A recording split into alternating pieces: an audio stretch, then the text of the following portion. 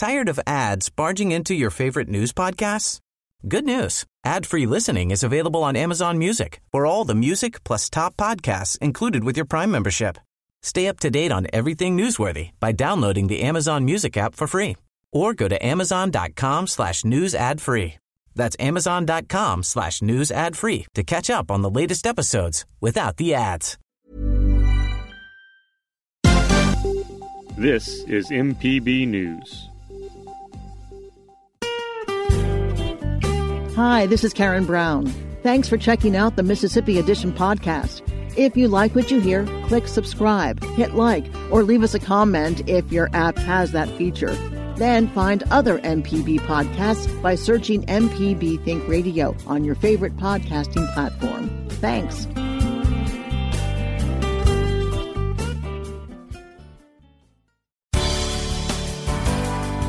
Good morning. It's 8:30 on Thursday, July 9th. I'm Karen Brown, and this is Mississippi Edition on MPB Think Radio. On today's show, the crunch on our hospital system is not a hypothetical.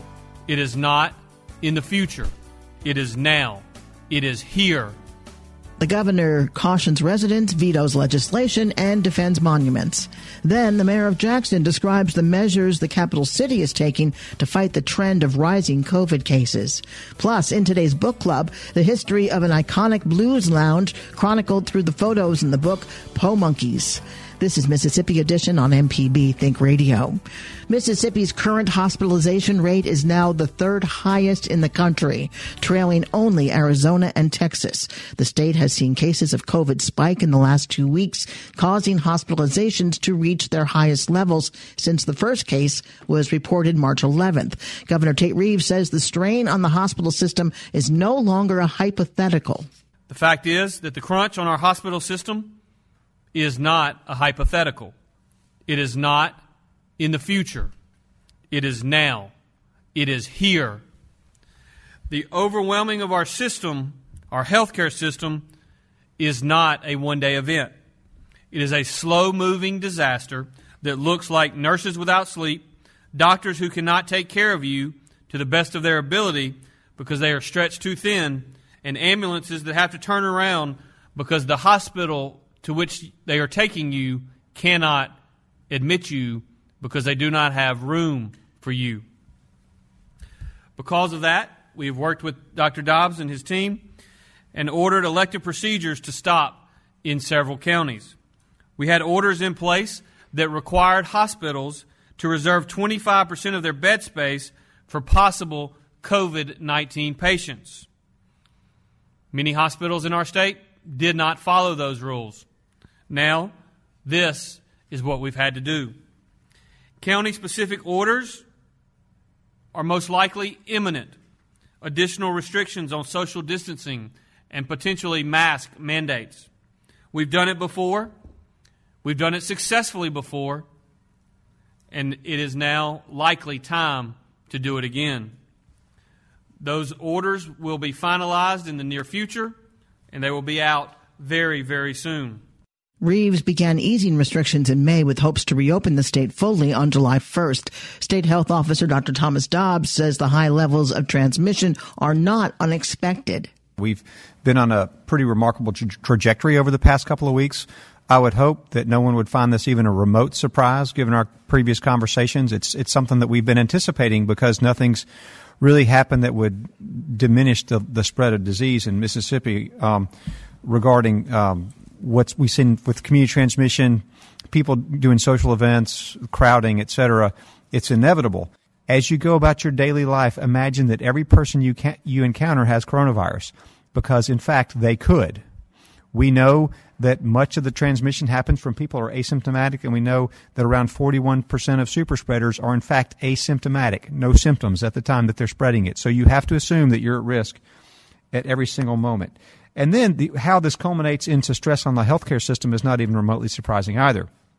We've been monitoring very closely hospital capacity, especially ICU capacity, and within the Jackson area and other places, we've seen 0 ICU beds day after day after day in numerous hospitals. And so we did have to take this action restricting elective surgeries that require hospitalization overnight, such that we can make more bed space available for people with serious illness or with coronavirus. The state currently has 32,888 cases of COVID-19 with 1,188 related deaths. Reeves says the way to buck the current trend of rising cases is to get buy-in from residents and that it starts with leaders. We've got to spend even more time as leaders, those of us who have a microphone, expressing the importance of wearing a mask. The importance of not only wearing a mask, by the way, because wearing a mask is a good thing, but it is one of many things that need to be done. It's the little things that need to happen. For instance, on restaurants, we currently have a capacity limit on restaurants. Many of them are adhering to it, and I appreciate what they're doing. Some are not. If you are not adhering to the capacity limits at your restaurant, then we need you to start adhering to it. Because if you don't, you then are part of the problem, not part of the solution. We need everyone to adhere to the guidelines that are in place. We need every individual not only to wear a mask when they're in public, but to stay socially distanced. Let's not go to parties at the river and hang out with 30 or 40 or 3,000 people, because it is very likely that you are adding to the spread if that is something that you're doing right now. During his most high-profile public outing last month, Reeves attended a large funeral in Simpson County where he did not wear a mask. This despite recommendations from health officials that large gatherings like funerals be avoided and that masks be worn when social distancing was not possible. Members of the legislature were also inconsistent in adhering to public health recommendations.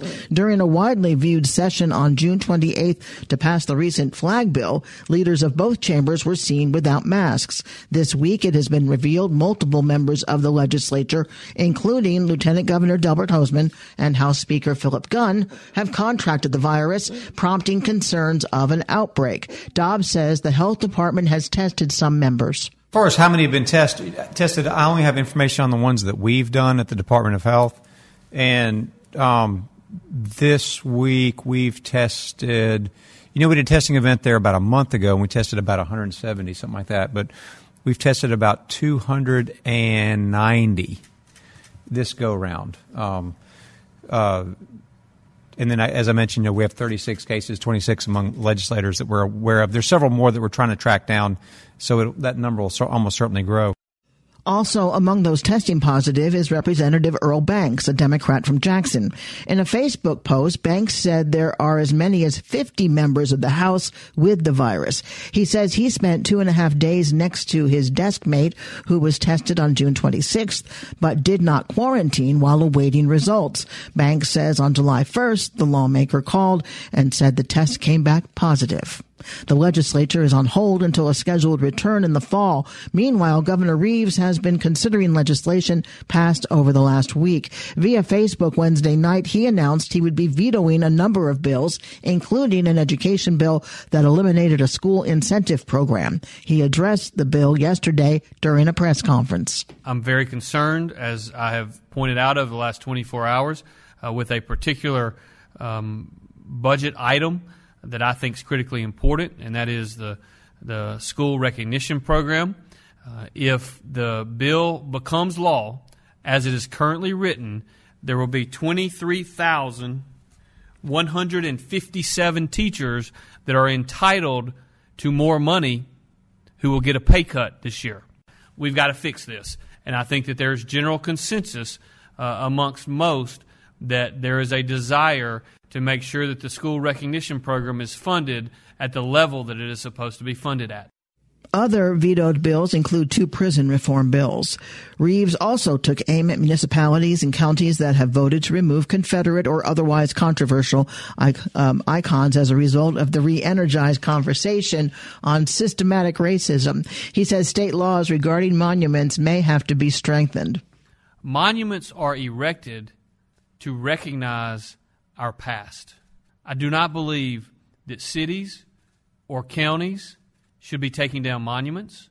And in fact, to those who are doing it, I just want to remind everyone that there is a state law which places guidelines on what you can and cannot do when you take down monuments, and perhaps we need to strengthen our state law. But those who around this country are tearing down monuments to abolitionists, they're tearing down monuments to our founding fathers, and I just don't think that makes any sense whatsoever. I don't think it's going to help make us a better place. And in many instances, the very people who are tearing them down are not tearing it down because they hate the individual, because in many instances they don't even know who the individual is whose monument they're tearing down. In many instances they hate the fiber of America. They hate what we stand for, which is freedom and opportunity and capitalism. There have been no reports of monuments being torn down or destroyed in Mississippi since protests began in early June against systemic racism. Municipalities and counties have voted through their local councils to remove statues glorifying the Confederacy from areas of prominence like courthouses and town squares. In Jackson, the city council voted to relocate a bronze statue of President Andrew Jackson. In addition to owning enslaved people, Jackson also oversaw the forced migration of Native Americans, in which many died. Chokwe Antar Lumumba is the mayor of Jackson. While we cannot erase history, as people have said, nor are we attempting to erase history, we can make certain that those individuals that we immortalize as being revered reflect the spirit and culture of what our city looks like today. Coming up, more from a measure the capital city is taking to fight the trend of rising COVID cases. This is Mississippi Edition on MPB Think Radio.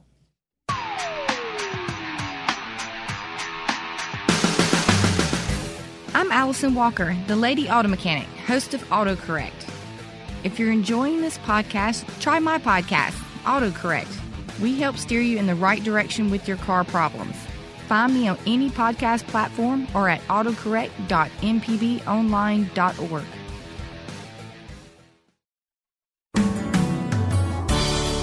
This is Mississippi Edition. I'm Karen Brown. Hinds County, home of the capital city, has been the hardest hit county in the state during the coronavirus pandemic. This has prompted the mayor of Jackson to take strong action that is often more restrictive than statewide orders. Chokwe Antar Lumumba joins us to discuss the ordinances and safety measures he has enacted to keep residents of the state's largest metro area safe. It's a mandatory facial covering ordinance, recognizing that not every person has access to a mask they might need. While the city has endeavored to distribute masks, we still want to provide some level of flexibility for those that may not have access to those. But in terms of participation, in terms of people willingly doing so, by and large, that is happening. And, I have not received the data as of yet to see how many citations we've had to issue. It's important that we have cooperation from our business community, because if people are denied service, then it becomes routine. There used to be a time where a good number of people did not wear seatbelts until the auto industry, until it became custom that you put one on, sometimes having the annoying beep of your car to encourage you. And so we have to take advantage of any and every resource and partnership that we can so that we can have a safer community. Mayor Lumumba, are you getting any pushback about this mandate? Yeah, anytime you're regulating people, you will have some level of pushback. What we find is that it is by far the minority that pushback comes from, and there's a lot of partisan positioning on this issue, and I think that's tragic, because it's simply about health. I don't care whether you like my political ideology or not. I just want you to be safe, to live to disagree with me another day. One thing is certain, that if we're all wearing masks, then we greatly reduce the chance of passing the virus which is mainly distributed through, aerosol droplets to one another, that we can reduce that. And I think we'd also need to make certain that we're framing the question more, not just in terms of the negatives, but the positives that we want to see. We all want to see, football season when it comes around. We all want our children to be able to go to school. We want some semblance of a normal world again. And so I think it's important that we take the necessary precautions. As of last count, Hinds County has just under 2,600 cases of coronavirus with 41 deaths, which is actually less than a number of other counties. But that's mostly due to a lesser count in long-term care facilities. Do you have any count for Jackson itself? We have not received specific data for Jackson itself. We have attempted through our own symptom collector to extrapolate data, and we've attempted to have a data sharing agreement with the Department of Health. Let me share this. Dr. Dobbs has been absolutely, first class as it pertains to helping the city of Jackson with our needs. There has been some pushback from the Attorney General's office with allowing that agreement to go in place. And we've had several different efforts and different versions of an agreement to try to get this moving. And quite simply, one, the very purpose of a Department of Health is to gather data so that we can make decisions which are in the interest of the population. But also, by not having this information, it is tying the hands of the city to coordinate a specific response to where we see hotspots. Let me jump in for a second. What is the Attorney General's objection for the health department to provide more information? That has been unclear. There have been,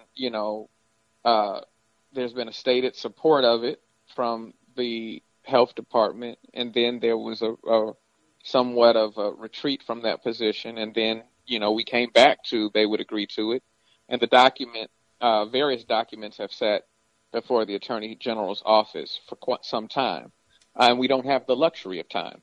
And so, we see it as being a part of the greater good of the greater Jackson area and the state at large. Do you see Jackson Public Schools being able to open next month, and do you have any influence or power in that happening?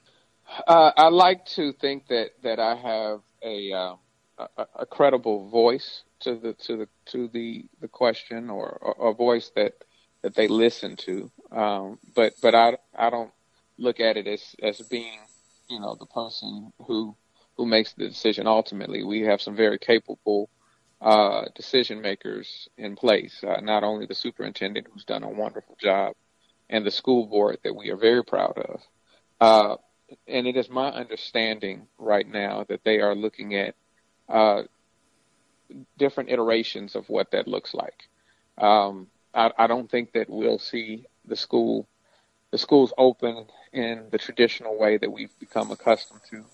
I think they're talking about a combination of online learning along with a rotating schedule, which has a reduced class size. One of the challenges that we have to recognize is not every student has availability or has access to a computer or the internet. And so we have to make certain that we accommodate their needs, and that there is no deficit in their, there are no deficits in what they are exposed to. Jackson Mayor Chokwe Antar Lumumba, thank you very much for making time for us this morning. Thank you. Coming up in today's book club, the history of an iconic blues lounge chronicled through photos in the book Po Monkeys. This is Mississippi Edition on MPB Think Radio. MPBOnline.org is your destination for everything Mississippi Public Broadcasting. You can catch up on past shows from Think Radio, listen live anytime, or become a sustaining member, all from one place. So what are you waiting for? Get connected now at mpbonline.org.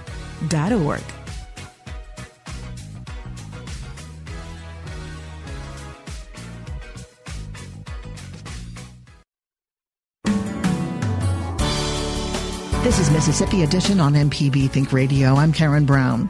Along a dirt road surrounded by farmland in the Mississippi Delta is a place that was a mecca for blues fans. This little shack-like lounge welcomed music lovers for more than 50 years before closing in 2016.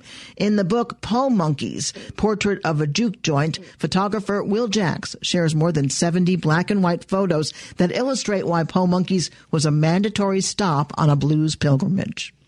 Po Monkeys was a juke joint outside of Marigold, Mississippi. It was run by Willie Seabury.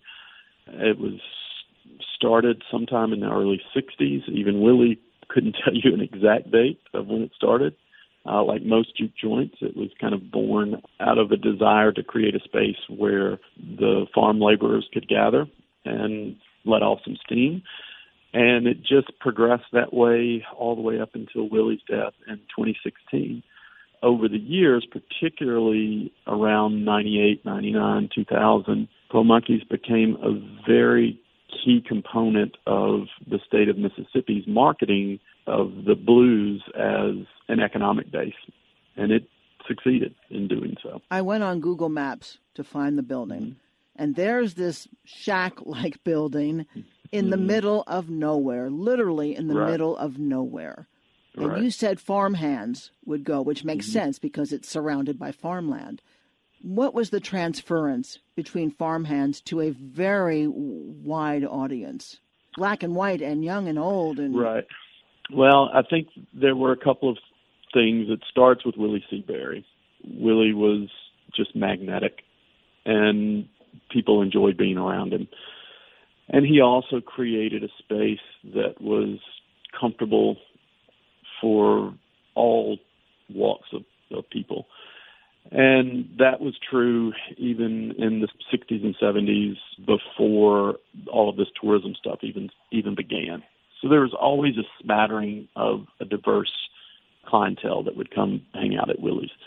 And then in the late 90s, you had this perfect mix of his personality, of the locals that continued to be patrons of this space from its beginning. They were there in the end as well, which is really unique as we began to have more and more, particularly European tourists come. You see a lot of spaces in the Delta that are filled with tourists and not with locals. It's usually one or the other. Not always, but usually. And Po Monkeys was never like that. It was always grounded with the locals who followed Willie's lead of being welcoming and sharing their stories with any guests that may show up from other places. One of my favorite photos, which is a little strange maybe, are all of these outlets that are hanging with extension cords and plugs, and you think this is a fire hazard waiting to happen.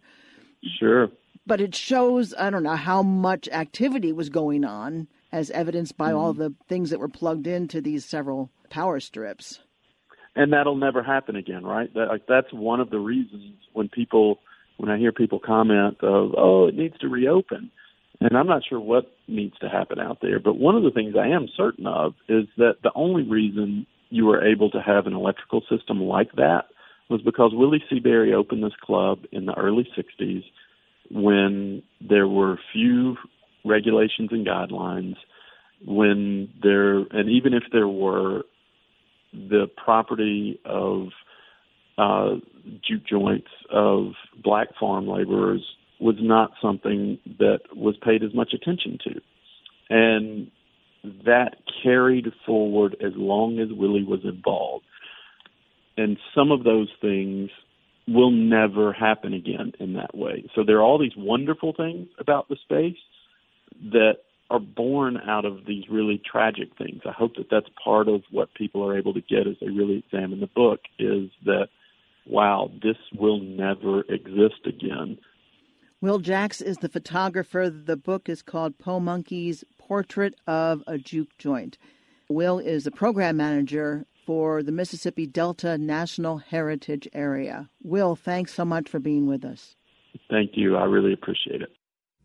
This has been Mississippi Edition on MPB Think Radio. Thanks for listening to the Mississippi Edition podcast from MPB News and MPB Think Radio.